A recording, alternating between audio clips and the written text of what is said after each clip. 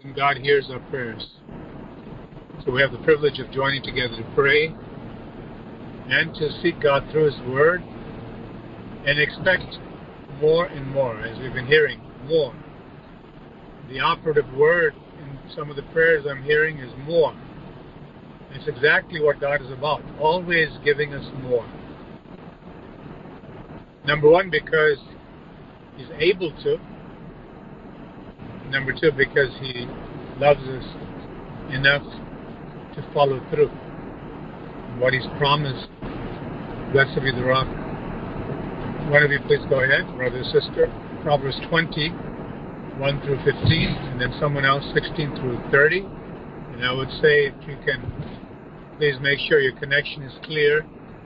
And then extra slow, if you will please, extra slow, loudly and clearly, so we can follow along. Praise God. Wine is a mocker, and strong drink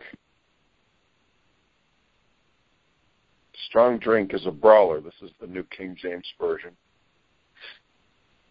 And whoever is led astray by it is not wise. The wrath of a king is like the roaring of a lion. Whoever provokes him to anger sins against his own life. It is honorable for a man to stop striving, since any fool can start a quarrel. The lazy man will not plow because of winter. He will beg during harvest and have nothing. Counsel in the heart of a man is like deep water, but a man of understanding will draw it out. Most men will proclaim each his own goodness, but who can find a faithful man? The righteous man walks in his integrity. His children are blessed after him. A king who sits on the throne of judgment scatters all evil with his eyes. Who can say, I have made my heart clean, I am pure from my sin? Diverse weights and diverse measures, they are both alike an abomination to the Lord. Even a child is known by his deeds, whether what he does is pure and right. The hearing ear and the seeing eye, the Lord has made them both. Do not love sleep, lest you come to poverty. Open your eyes, and you'll be satisfied with bread. It's good for nothing, cries the buyer. But when he's gone his way, then he boasts. There is gold and a multitude of rubies, but the lips of knowledge are a precious jewel.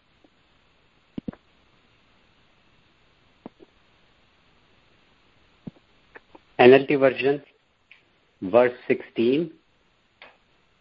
Get security from someone who guarantees a stranger's debt. Get a deposit if he does it for foreigners. Stolen bread tastes sweet, but it turns to gravel in the mouth. Plans succeed through good counsel. Don't go to war without wise advice. A gossip goes around telling secrets, so don't hang around with chatterers. If you insult your father or mother, your light will be snuffed out in total darkness. An inheritance obtained too early in life is not a blessing in the end. Don't say, I will get even for this wrong. wait for the Lord to handle the matter. The Lord detests double standards. He is not pleased by dishonest scales. The Lord directs our steps. So why try to understand everything along the way? Don't trap yourself by making a rash promise to God and only later counting the cost.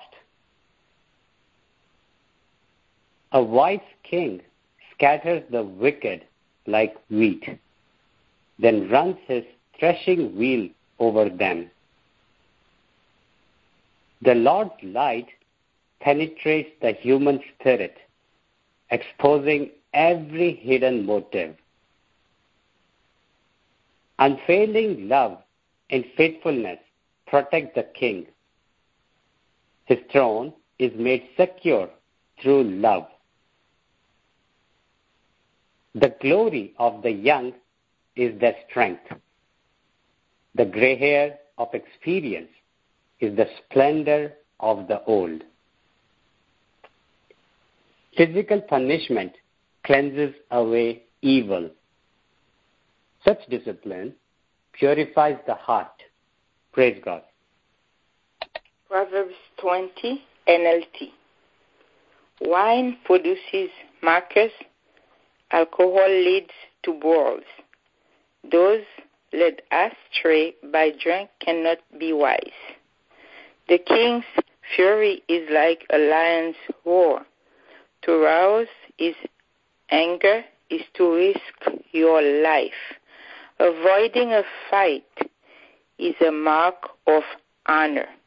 Only fools insist on quarreling. Those too lazy to plow in the right season will have no food at the harvest. Though good advice lies deep within the heart, a person with understanding will draw it out. Many will say they are loyal friends, but who can find one who is truly reliable? The godly walk with integrity. Blessed are the children who follow them. When a king sits in judgment, he weighs all the evidence, distinguishing the bad from the good. Who can say, I have cleansed my heart, I am pure and free from sin? False weights and unequal measures, the Lord detests double standards of every kind. Even children are known by the way they act, whether their conduct is pure and whether it is right. Ears to hear and eyes to see, both are gifts from the Lord. If you love sleep, you will end in poverty. Keep your eyes open, and there will be plenty to eat. The buyer haggles over the price, saying it is worthless, then brags about getting a bargain. Wise words are more valuable than much gold and many rubies. Praise the Lord. Proverbs 20, verse 16 onwards in New King James Version. Take the garment of one who is surety for a stranger, and hold it as a pledge when it is for a seductress. Bread gained by deceit is sweet to a man, but afterward his mouth will be filled with gravel. Plans are established by counsel. By wise counsel wage war. He who goes about as a talebearer reveals secrets. Therefore do not associate with one who flatters with his lips. Whoever curses his father or his mother, his lamp will be put out in deep darkness. An inheritance gained hastily at the beginning will not be blessed at the end. Do not say, I will recompense evil. Wait for the Lord, and he will save you. Diverse weights are an abomination to the Lord, and dishonest scales are not good. A man's steps are of the Lord. How then can a man understand his own way? It is a snare for a man to devote rashly something as holy, and afterward to reconsider his vows. A wise king sifts out the wicked, and brings the threshing wheel over them. The spirit of a man is the lamp of the Lord, searching all the inner depths of his heart. Mercy and truth preserve the king, and by loving kindness he upholds his throne. The glory of young men is their strength, and the splendor of old men is their gray head. Blows that hurt cleanse away evil, as do stripes with the inner depths of the heart.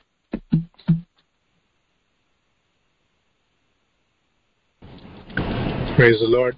We've heard the word now a few times, and we see certain features that the Lord has repeatedly brought to attention in the book of Proverbs. They serve as cautions to everyone. We ought to know, we ought to understand, we ought to be joyful that everything the Lord ever says to us, when our desire is to seek Him, is to make us better. Is always to make us better, to give us more of Himself. That corresponds with the surrender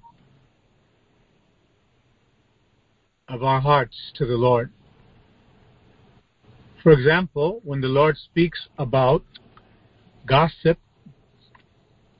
when He tells us in Proverbs 20 verse 19, in the King James Version it says the talebearer. The Hebrew word for that, rakio, which is having to do with scandalous and slander, or as the word may readily be understood, tale bearer, one who bears tales, stories. But it has the connotation of slander. Gossip, tale-bearing, can be defined as also unrestrained talk about someone, often without the confirmation of the truth or a lie,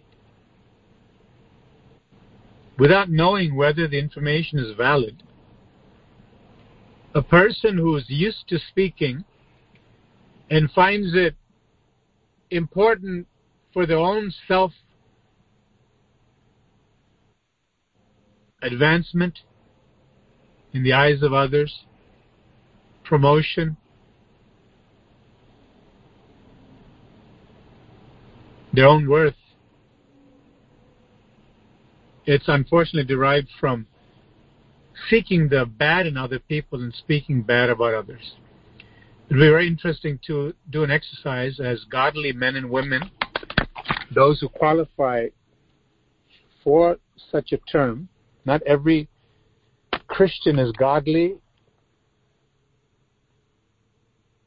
That can appear as a contradiction. But we mentioned the other day from the scriptures themselves that Paul the Apostle said to the Corinthians at a certain point, he said, I can't talk to you, Corinthians, believers, as spiritual, but I can only speak to you as carnal. You and I read that. I read that and I wonder, what does he mean? Carnal and spiritual.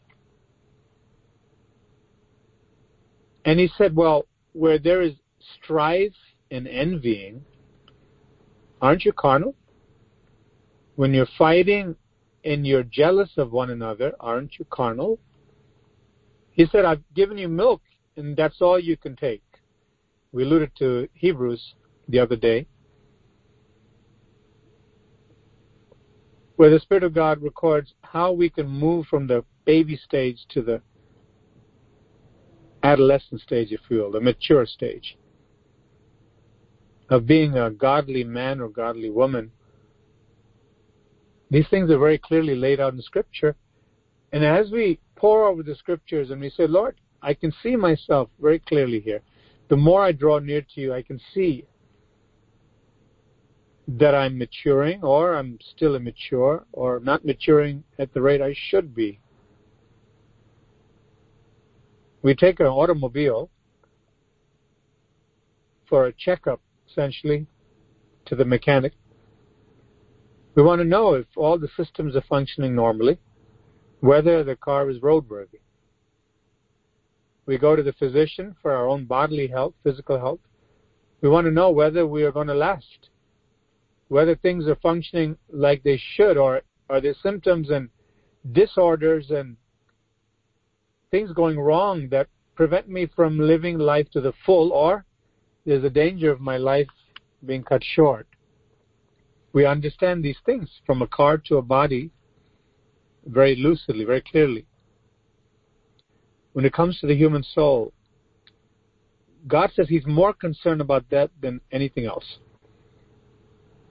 And it would make sense then that God would prescribe the diagnosis and a prognosis, the exact treatment that we need to get from point A to point B, because He desires maturity. As we often say in the meetings, babies are wonderful, they're adorable. I just remarked to someone yesterday, I believe after church, seeing an infant, I said, I love babies. Ever since I was a child, I love babies, little infants. And when the Lord blessed Pastor Kerba and I with one, it was such a delight, and two, and three, and four, and five, each one so unique, and the stages of appreciating and being grateful to God for the human development and the beauty of it and the nurture that's required for that innocent, helpless human being at the baby stage. And yet everyone's attracted to that baby because of how God made the child, so soft and so wonderfully fashioned. But as we often say, as the Scriptures say themselves, in malice we ought to be children, but not in knowledge, not in love, not in spiritual maturity. When God gives the Proverbs, He brings out certain things such as gossip. When we see strife and envying, we can know that gossip won't be too far away from that, because that seems to be the fuel sometimes for arguments and people getting upset at other people without even knowing the facts. Then jealousy. This word gossip has to do with some negativity, usually. Something that makes another person or a group of people look bad. And the thrill of gossipers, inspired by the devil, is to propagate and continue, perpetuate that slanderous tone and bent of the conversation about details that often they don't even know are true. But the fire is lit. The fuel is continually supplied. The Lord says you have to stop that. Is it possible for a Christian to gossip? Is it possible for a Christian to act like the devil, whose name, one of his names means slanderer, accuser? We can do whatever we want, actually. As believers, we can do whatever we want. We're not supposed to do whatever we'd like as per the carnal part, the fleshly part, that can be revived if we want. But God says, no, crucify that part and have the desires of the Holy Spirit. Do what's right. It may not be easy for one who's used to gossiping and used to hearing gossip even among Christian circles. It's always best to raise a red flag and stop oneself, even from hearing, and interject with a comment tactfully to stop the spread of a rumor, a hearsay, something quote-unquote juicy about someone else. It's good for us as believers to stop it. Not only from not speaking it, but from hearing it. Without necessarily offending the person who may be doing it, maybe without even realizing it because they're so used to it. But sometimes we have to step up and say, I really would rather not hear that, because I wonder if it's confirmed. And secondly, remember, dear brother and sister, that we ought to encourage one another and speak things that are edifying.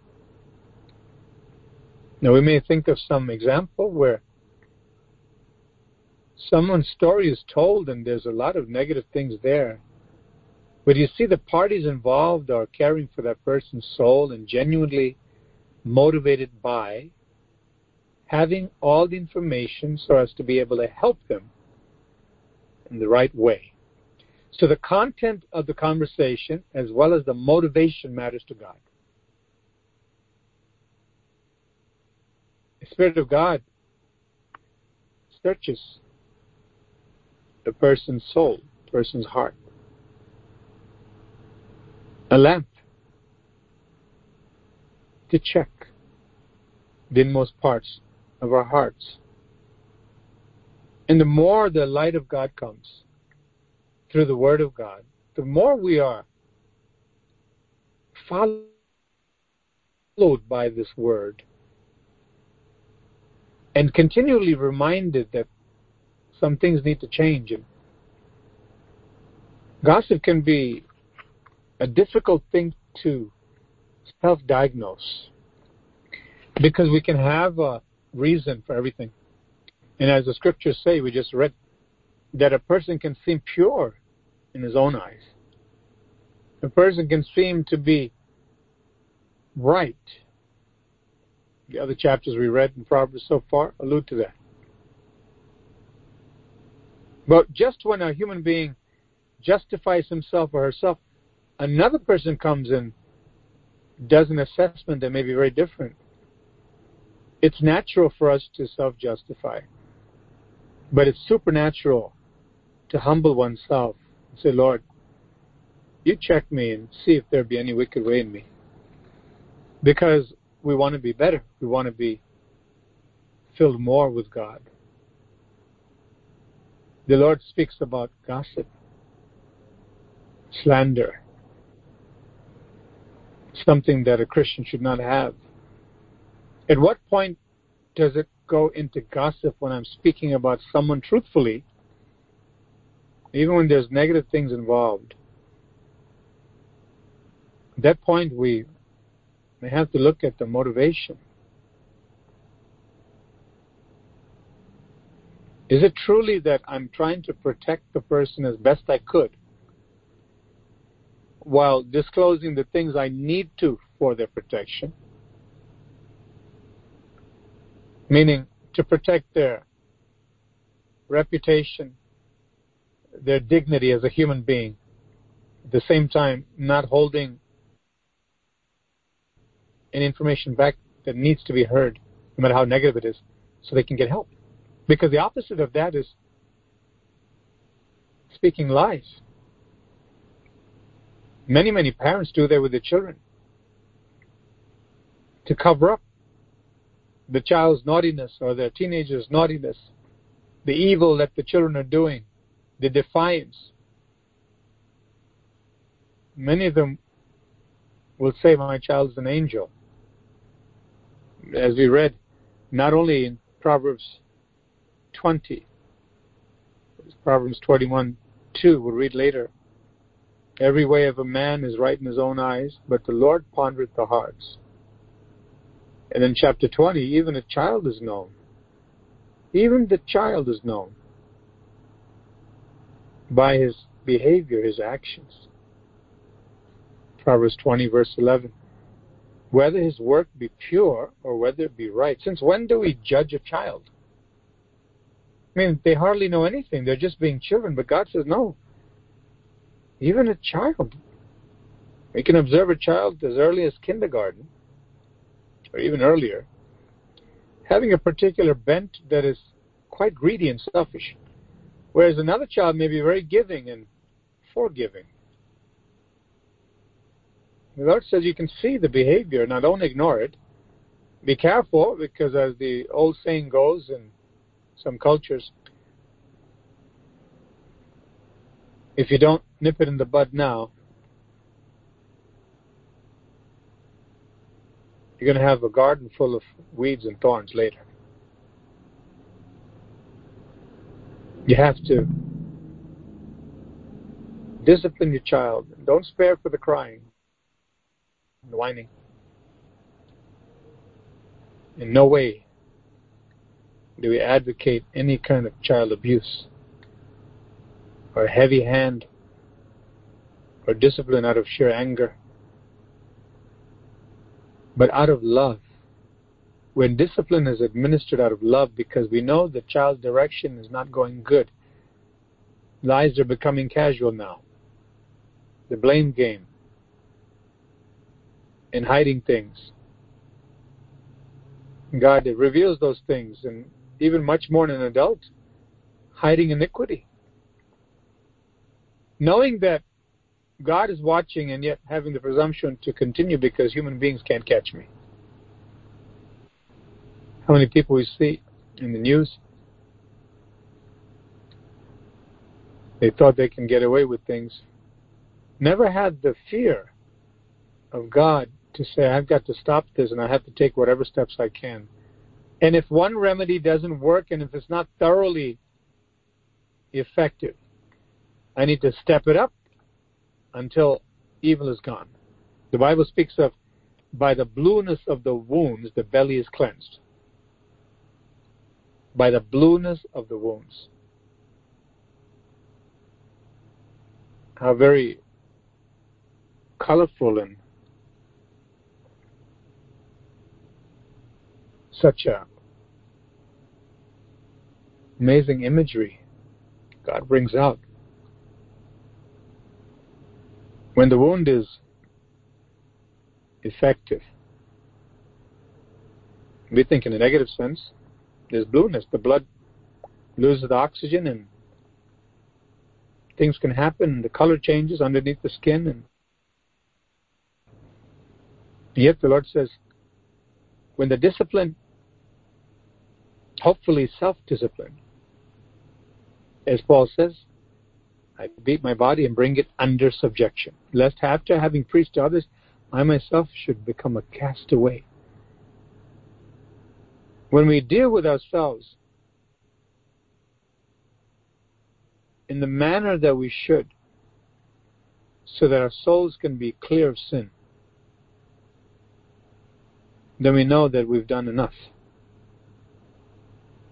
But it's possible, as I mentioned the word struggle recently, that a person can also say, I'm trying.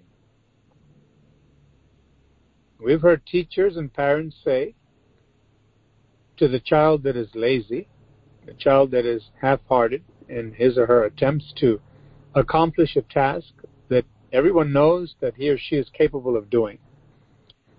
But the child laments and says, I'm trying. Can't you give me some credit? I wonder how many people say that to God.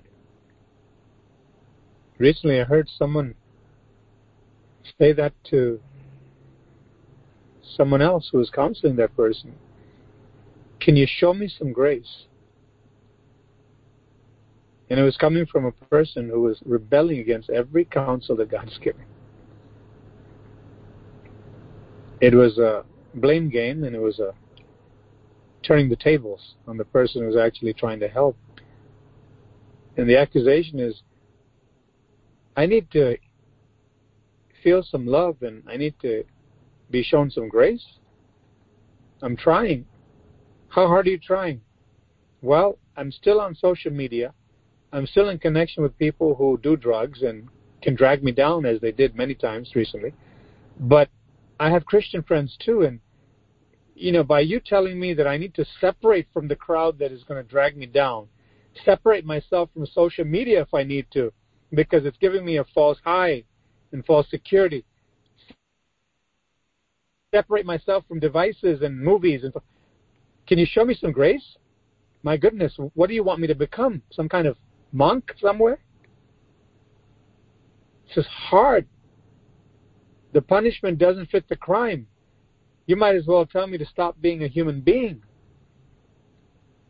Paul didn't think so. When he met the Lord, he was away in the Arabian desert for a number of years, absolutely in heavenly bliss, learning of the Lord God intimately. He was a very social person. He was a lawyer of the Jewish law. He was becoming well known for his zeal. He left everything so that his soul can prosper. Mind you, Paul was not in any blatant, presumptuous sin. He did it in ignorance when he went and persecuted the Christians. He thought, they're defecting from the truth, so I'm going to go after them and cleanse the land of these cultic people, as he thought, until he met the Lord Jesus and found out the Jewish law has been abolished in all its ceremonial requirements. The blood of Jesus has satisfied the requirement. Now, I want to press on to know my God and live a life that is fruitful for the rest of my days. How much more is the separation necessary for those who are walking, gossiping and slandering and abusing themselves? God wants more for us, better for us. That's the good news this morning. God is looking not to keep us from enjoying life or being human, as that person sounded like he or she was charging the other party who was counseling from a godly perspective. Basically saying, leave me alone. I can take care of myself. I have God, and this was what the person said. I have God, I pray, I know what to do. So don't tell me to not do this and not do that. We've been reading past few days, when we have the morning call, from Proverbs 19, verse 27, the instruction of a father, saying, cease, my son, to hear the instruction that causeth to err from the words of knowledge. Don't go after counsel. Don't accept counsel. What's going to happen to you? You're going to be in the dark. But if you listen to godly counsel, you'll be safe. There's no fear in love. It's written in the epistles of John, Epistle of John. There's no fear in love, and this is how he follows that up with, by the Spirit of God, because fear has to do with punishment, with torment. And whoever fears is not made perfect in love.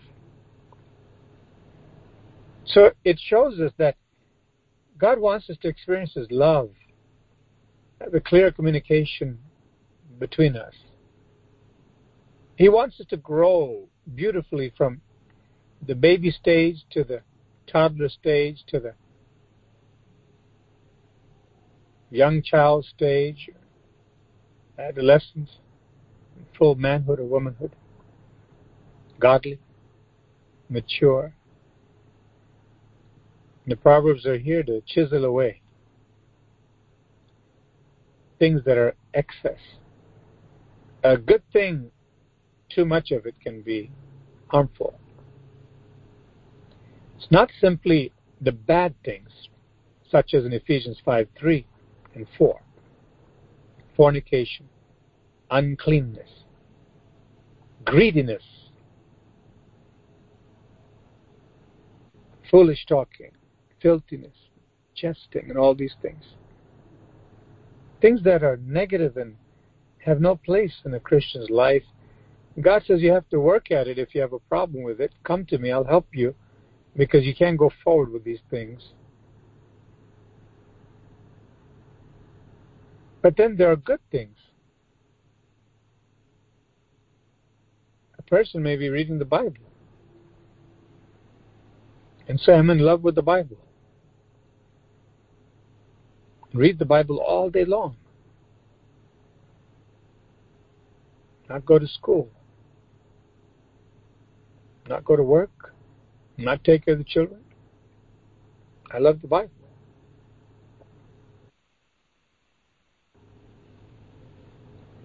It's a good thing. It's the best thing. You can't get too much of it, but it's too much of it at that particular time. Unless the Lord puts it in someone's heart that I'm going to take time off, not ignore the responsibilities, make sure it's being taken care of. But we understand the point. Milk can be wonderful for the bones, calcium and all the other things, but too much of it can bloat your stomach and give all kinds of reactions that you wish you never had milk in the first place. Too much food can cause such a bellyache. I wonder if anyone's ever been in that predicament, especially on some holiday celebration time. Overeating and such pain in the belly. And if somebody should offer the most delicious extra helping of something the person just craved a few minutes before, they feel it's a punishment because of so much pain from overeating. God gives us wisdom through the Proverbs to chisel away not only the bad things, the abscess, but also the excess.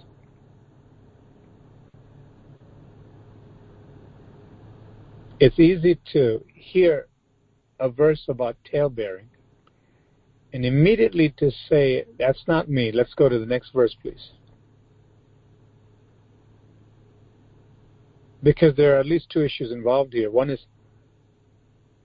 being the propagator of the gossip, and the other entertaining gossip, hearing it. Both are sinful. Insomuch as the Bible says, in the multitude of words, sin won't be lacking. It'll be there somewhere. So it's better to refrain and cut down the words. So entertaining gossip is harmful also. Not only speaking gossip. So if we understand it correctly, gossip has a negative connotation where information is being rehearsed and relayed, passed on, where the facts are not straight or straightened out or understood. The validity is not there, but it's hearsay, but it's so juicy that it makes through the news media and through the mouths of people.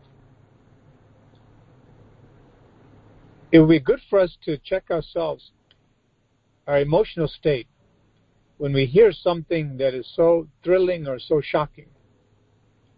We just have got to pass that on to someone else without checking the facts, or understanding whether it's going to be edifying, first of all. All of that is a non-issue for the gossiper. I've got to get this juicy information to someone else's ears. We may have to check ourselves this morning and say, do I gossip in Am I one who hears gossip? Is there a negative tone to the point of slandering and putting down someone, and the motivation seems to be wrong? And if it's our own human hearts, we can know from the Spirit of God and the light of God's Word, our own conscience. Why are you saying this about someone else? If the motivation is godly, even this negative thing is being said because of love. I want to warn somebody else. I want to make sure that person gets help. Is it so? The ultimate question is always, is it true when I say that I'm pure in my motivation? Every man's way is pure in his own eyes, but his neighbor comes and finds him out. Every man is right in his own eyes, but the Lord pondereth. He considers the heart. He checks it. Our great glory as believers is to always say, Lord, you can check me anytime. Because, Lord, you know that my life is all about you. I have been open now, Lord, for some time, for you to take that chisel, that hammer, Holy Spirit, to take away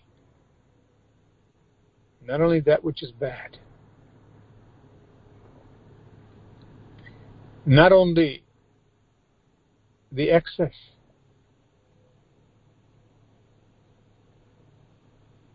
but the abscess. Not only the abscess, but the excess. Not only that which is filled with that putrid pus, unclean thoughts and unclean videos and conversations and unclean books, all that the world glamorizes and sells. I become militant against immorality. No part of it. Kill it immediately. That abscess has to go. It'll destroy the whole body, the whole person. But the excess, even in a conversation that may start out well, we can pick up, we mentioned this the other day, when the direction is starting to turn, the tide is turning. It's beginning to go in a direction that is not honoring to God, and I have to excuse myself, step up to actually say something or directly. Why? Because God says you have to guard your heart. Keep your heart with all diligence. How do you do that? By making sure nothing gets to it that is harmful for the soul. I have to have the ear gate, eye gate, mouth gate secure before God, so that only God's righteousness is allowed. It's a wonderful thing to say, Lord, I want a deeper work in me. It can be a generic cry for many people, a cliche.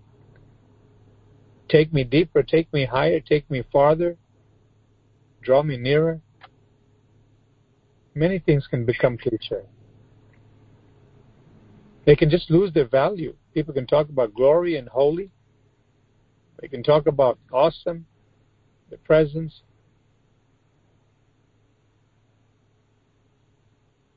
But the essential question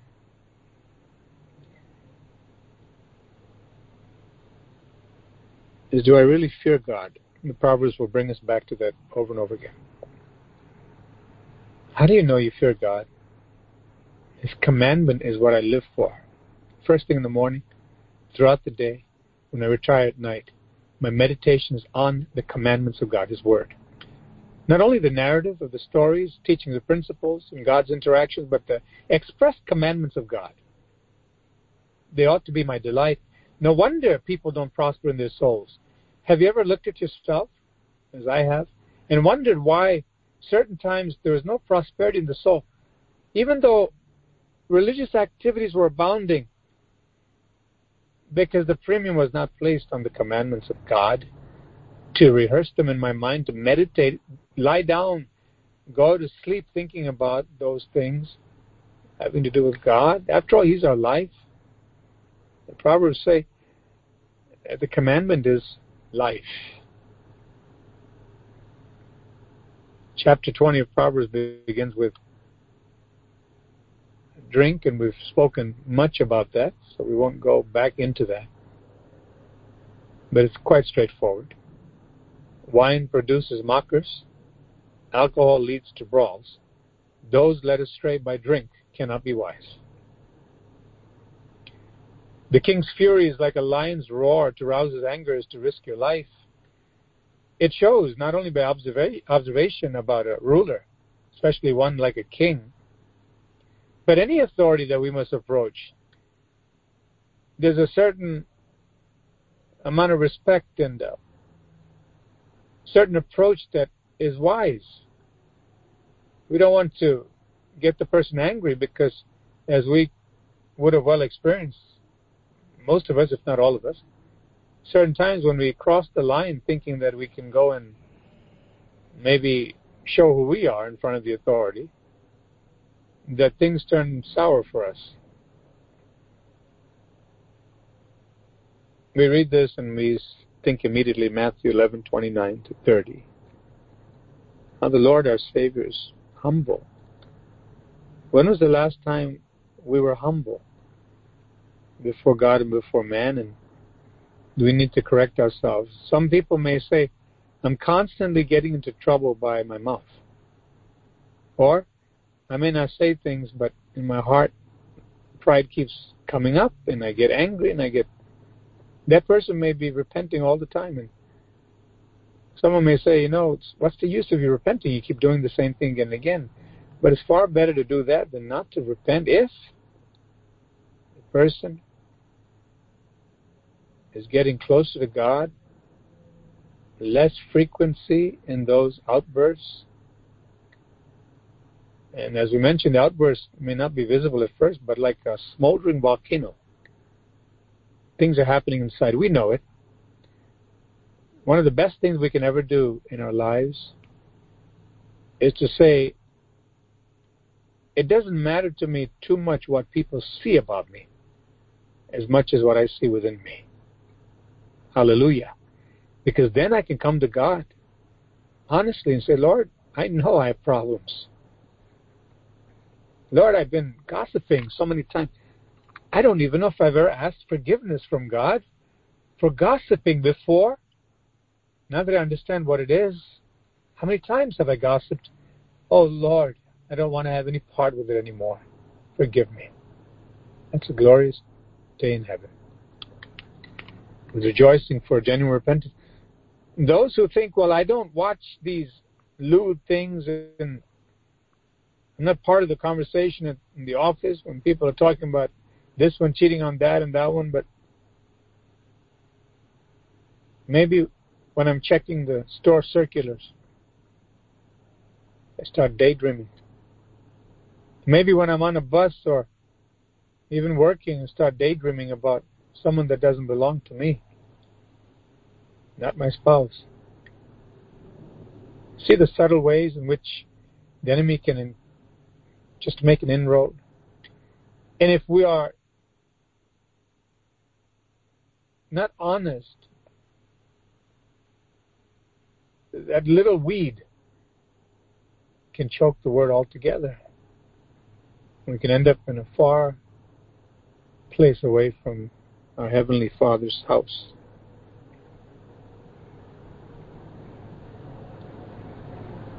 We may say, well, I lied. I know I lied, but you understand the circumstance, don't you?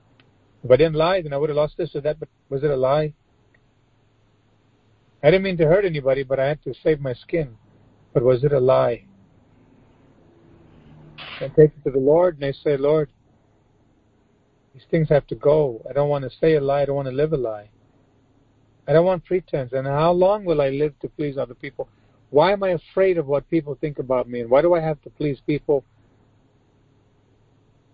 The only reason we should please people according to the Scriptures is for their edification. But to live, to derive my worth from what people think about me, my hair, my clothing, my complexion, my talk, my charm, my abilities, you should really take it with a grain of salt, except to say,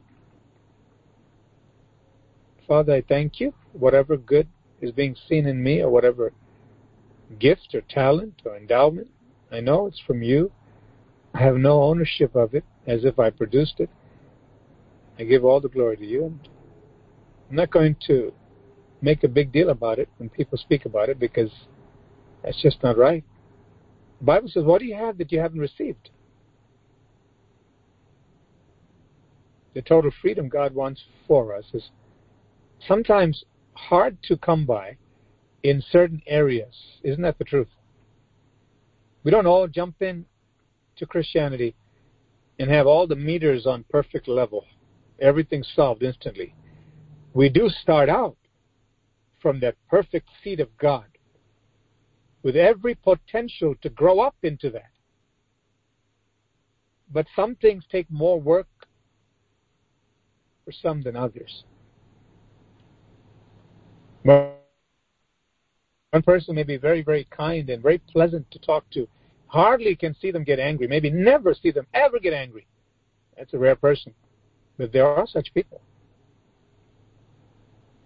And yet they may be struggling with that kindness and that ability to mingle with people, be very friendly and amiable and very forbearing, so kind and so nice. Have an inward struggle with immorality. Another person may have no struggle with immorality, but they have a quick temper.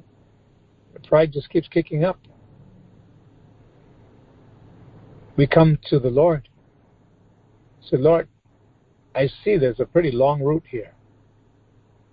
I really want everything out, oh Lord. And God gives us the Word of God to chisel away by the Spirit of God. It's good to know oneself, because then we can get the help we need. And the Word of God does that. But aside from the negative, to chisel away that which is an abscess and that which is an excess, the positive side is a beautiful growth in the human soul, to be more meek and gentle, positive traits, more forbearing. It's to the glory of an individual to overlook a transgression. All of a sudden things are changing.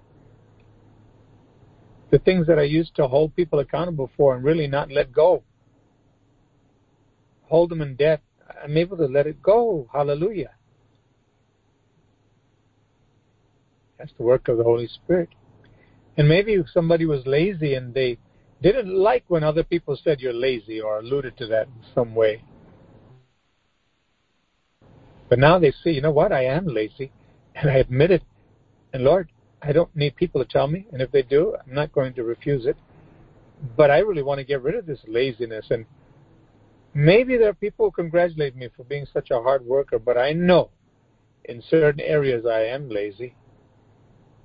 Maybe in my spiritual duties, oh Lord. What a wonderful thing to come to a Father who loves us. And He knows everything about us from A to Z. We don't have to tell Him. But when we agree with Him and we say, Father, help me. Lord, I don't want to be a mess. I don't want to have parts that are broken and not working right in my spiritual life.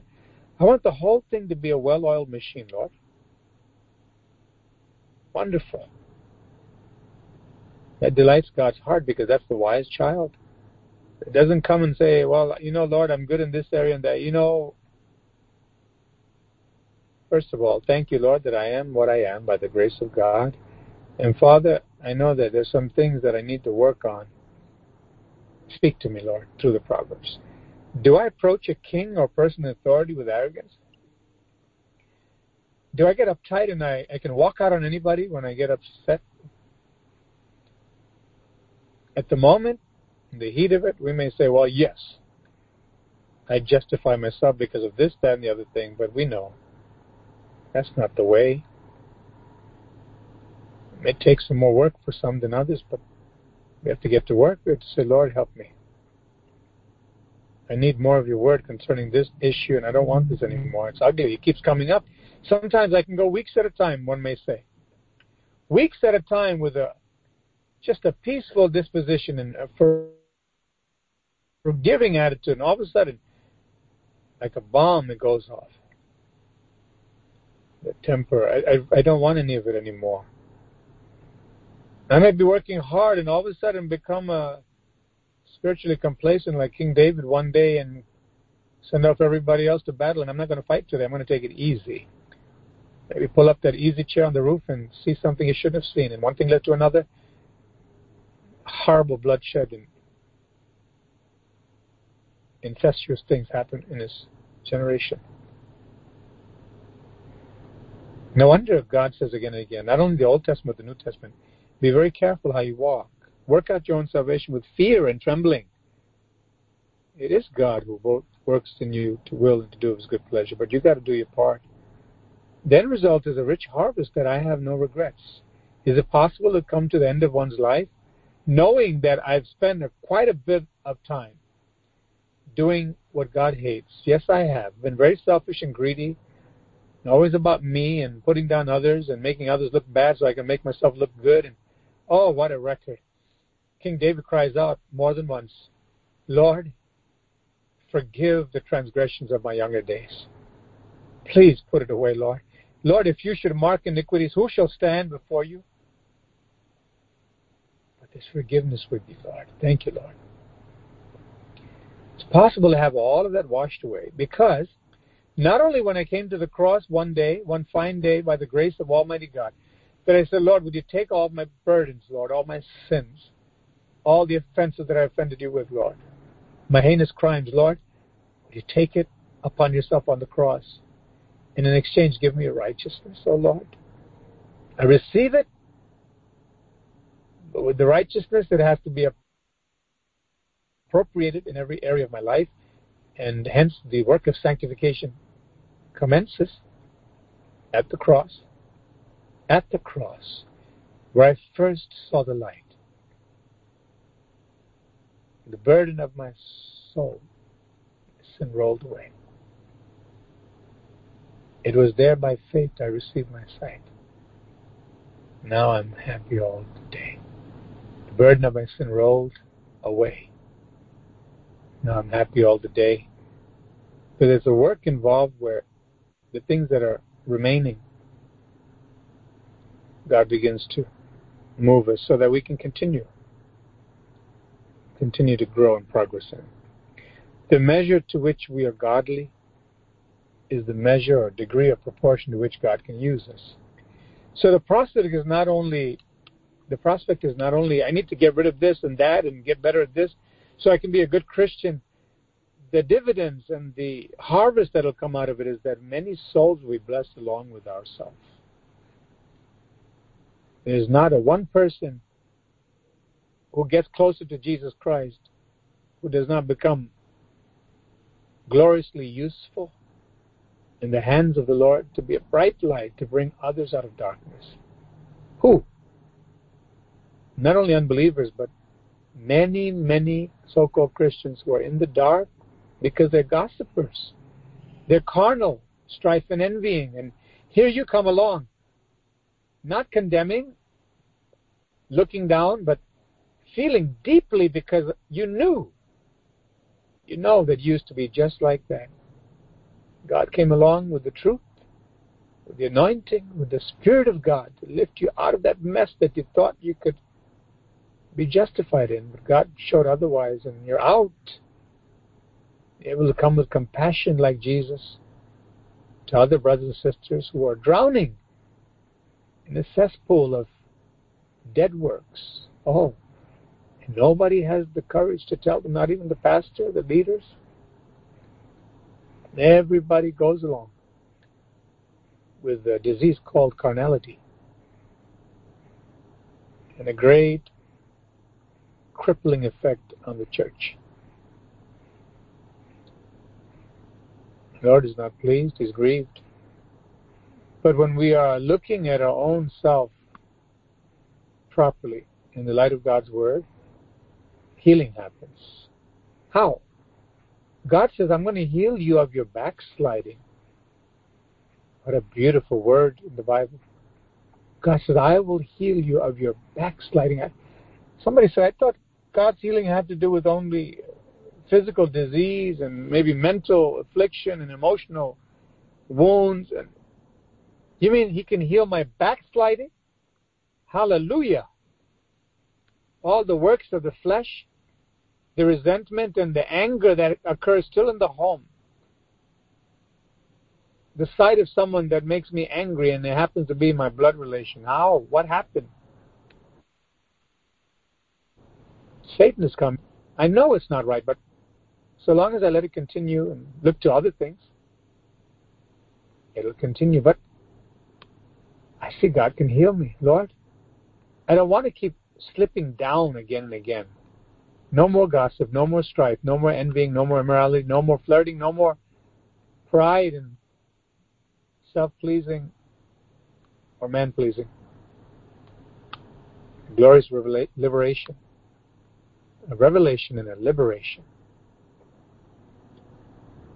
Till every one of us become the exact part that is supposed to fit perfectly in the body of Christ. And the whole kingdom moves forward, the kingdom of God. And people that were actually maybe moments and steps away from going to a Christless eternity, right into hell, because of your obedience to God with matters regarding your own sanctification, rejecting the works of the flesh, the dead works, embracing the fruit of the Spirit, and saying, Lord, I'm working on it by your grace. I'm flourishing. Oh, hallelujah. I thought it would never be possible. Here I am, walking with Jesus in the light as He's in the light.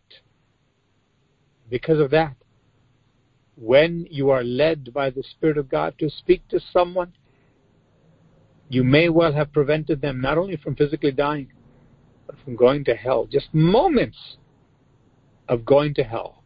Just in the nick of time, God found you because you're obedient to God. Truly available. Availability to work for God and to do things for God in the kingdom is not a matter of me allotting my time or giving up this or that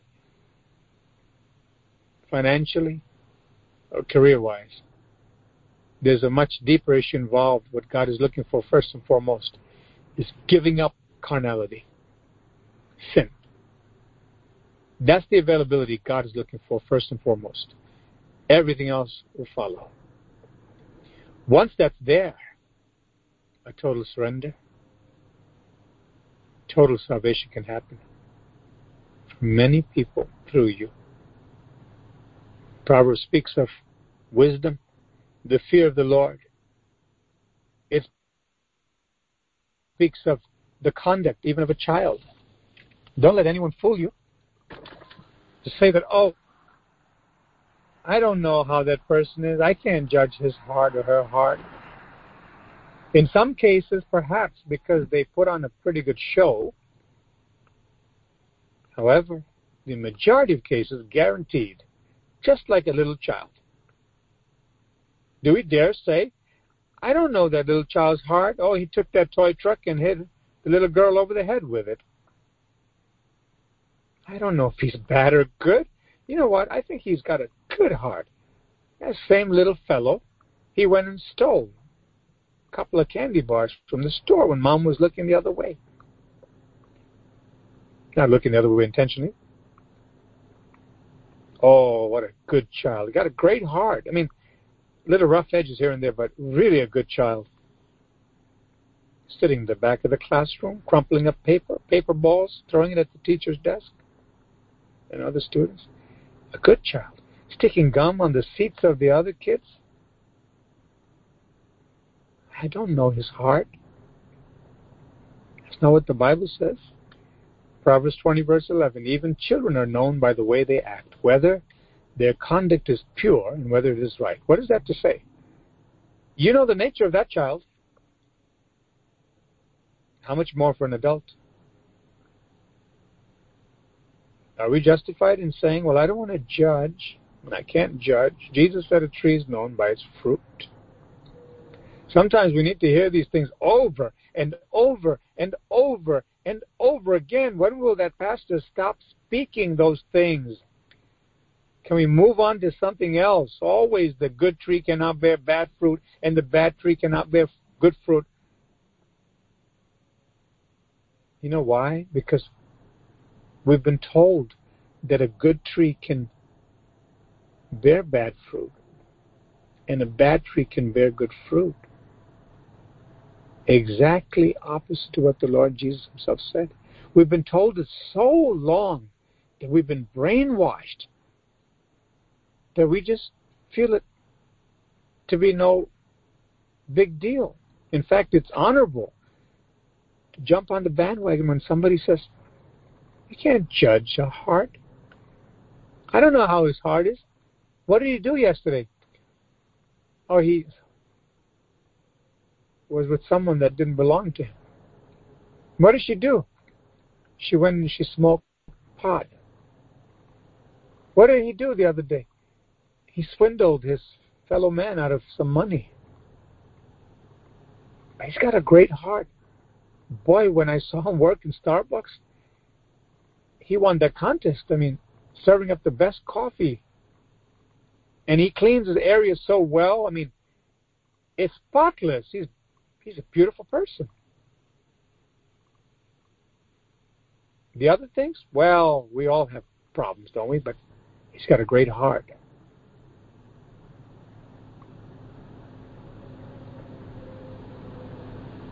We need to stick with God's Word. First and foremost, it's a tremendous blessing for us to be able to self-diagnose ourselves with the Word of God. To know that when I'm acting bad, it's not because I'm good, it's because something's wrong with my heart. I got to get it right. And even if I cry 59 times to the Lord, Lord, why am I like this? Why does this keep happening?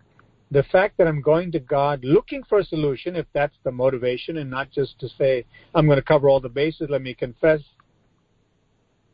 but genuinely say, Lord, I want out of this. I don't want out of a marriage because I can't take the heat. I want out of myself. Not suicide, but death to the self, the carnal part. I need a transformation. I'm going to stick with my commitments and my covenant before God, before man, to do what I'm supposed to do. Because I'm not supposed to do opposite to what Christ wants me to do in any given situation. And therein lies the crux of the matter. My desire, once is right before God, my motivation is right, heaven comes down. Hallelujah, where I am. Everything changes. Now other people can see the light in me, the genuine light of Christ, and say, I can be like that too. You think it's possible? Well, you can tell them, I know it's possible because I'm living it.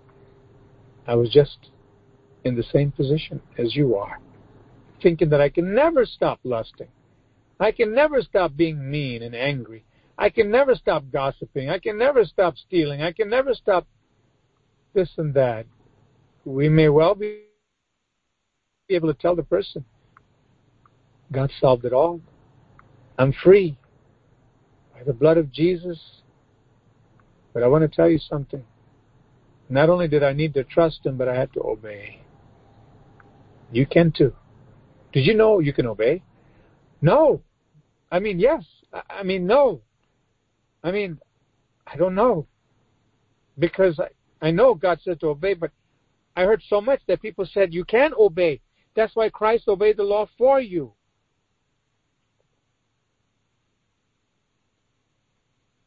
Well, let me tell you. The truth is from Genesis to Revelation. God will not obey what you need to obey. So what you've been hearing all along is a twist from the impostor, the devil. And you know what, my dear brother, sister? That's what I believe. We can say to someone else. and tell them how God took me out of that delusion. I'm walking in the light. Hallelujah. Walking in the light, walking in the light. I've never been happier in my life because I know my conscience is clear. Hallelujah. And you can too. Ears to hear, eyes to see. Both are gifts from the Lord. Now, what are we using it for? That's the question. Is it for gossip? Is it for looking at things we should not look at? Or taking this blessing, these blessings called the eyes and ears, saying, Lord, I may have used it for evil in the past, but now my members are absolutely surrendered to the Holy Spirit. The only thing I'll ever use these eyes for. Thank you, Lord, for giving me vision. So many don't have vision. Oh, Lord, they're so pure. Not because they don't have eyes, because even if they had eyes to see, vision, they would not do what I've done with my eyes. Forgive me, Lord. No more. These eyes belong to Jesus. My ears, they're people who are deaf, Lord, and if they would have the hearing, Lord, they would not be listening to gossip like me or slander, but I've done it. Oh, forgive me, Lord. From now on, my eyes and ears are consecrated to you. My hands, my feet. I'm going to live the glorious life of honoring my God and using everything God has given me exactly for the purpose, perfectly, that He designed it for. What a freedom. That's a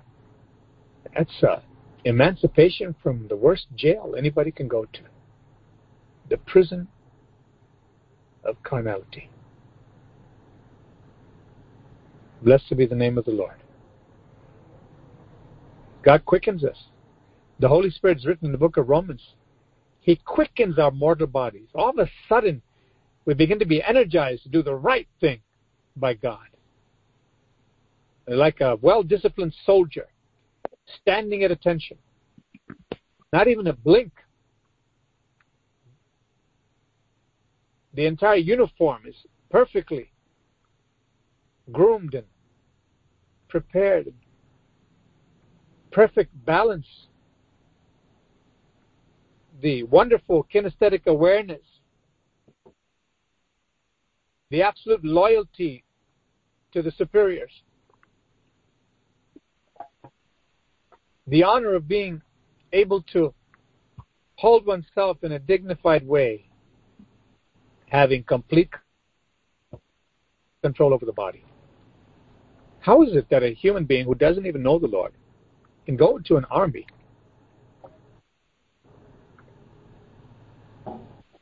and not whine and complain because they can't play video games at 2 o'clock in the morning?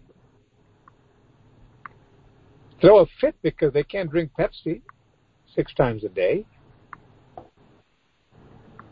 Get all bent out of shape because they can't go to the movies every Friday night.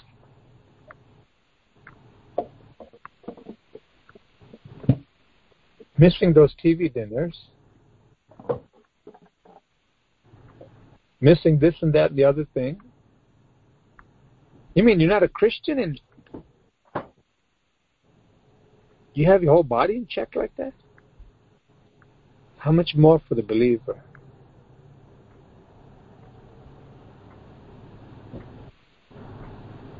It really exposes the lie of the devil, doesn't it? That so many believers are, quote unquote, struggling. The struggle is because there's no surrender.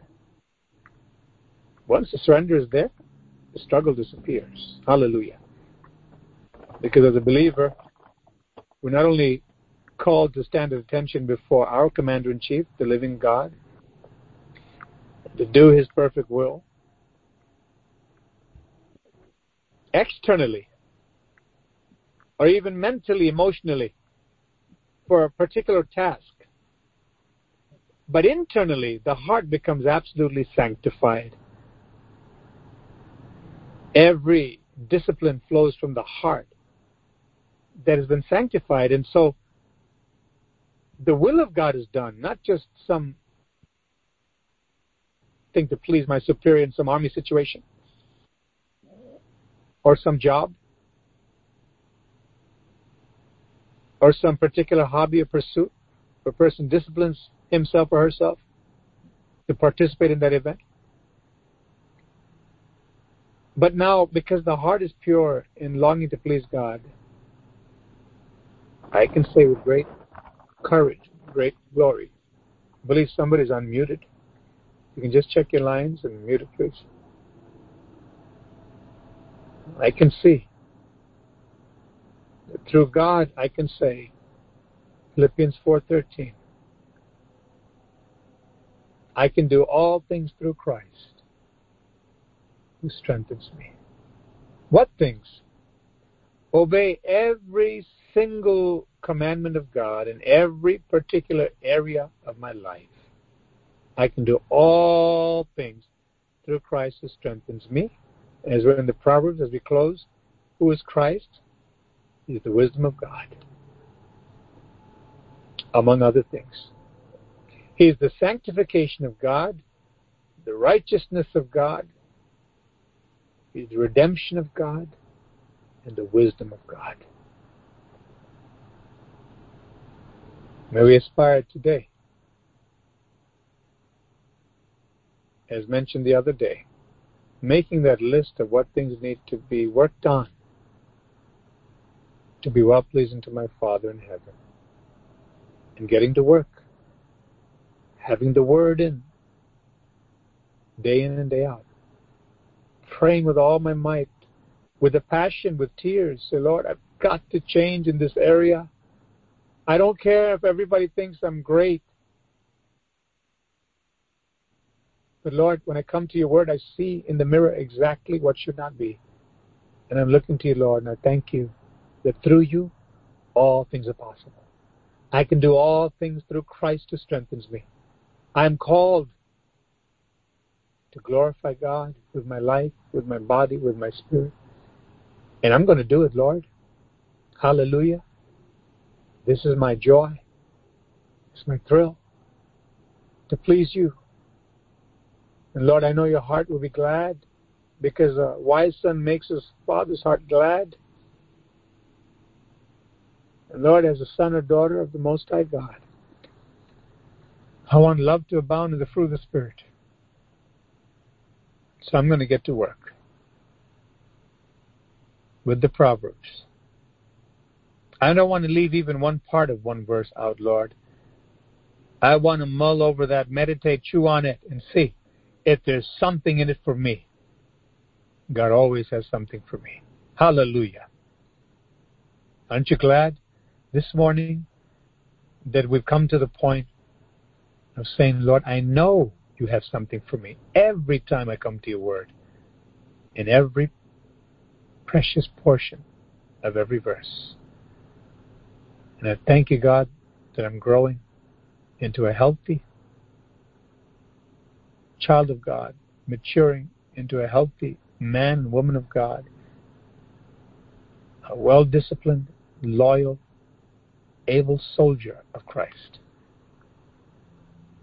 till the kingdom of Christ comes down and every other kingdom is shut down. Hallelujah. This will do. So help us, God. Shall we pray?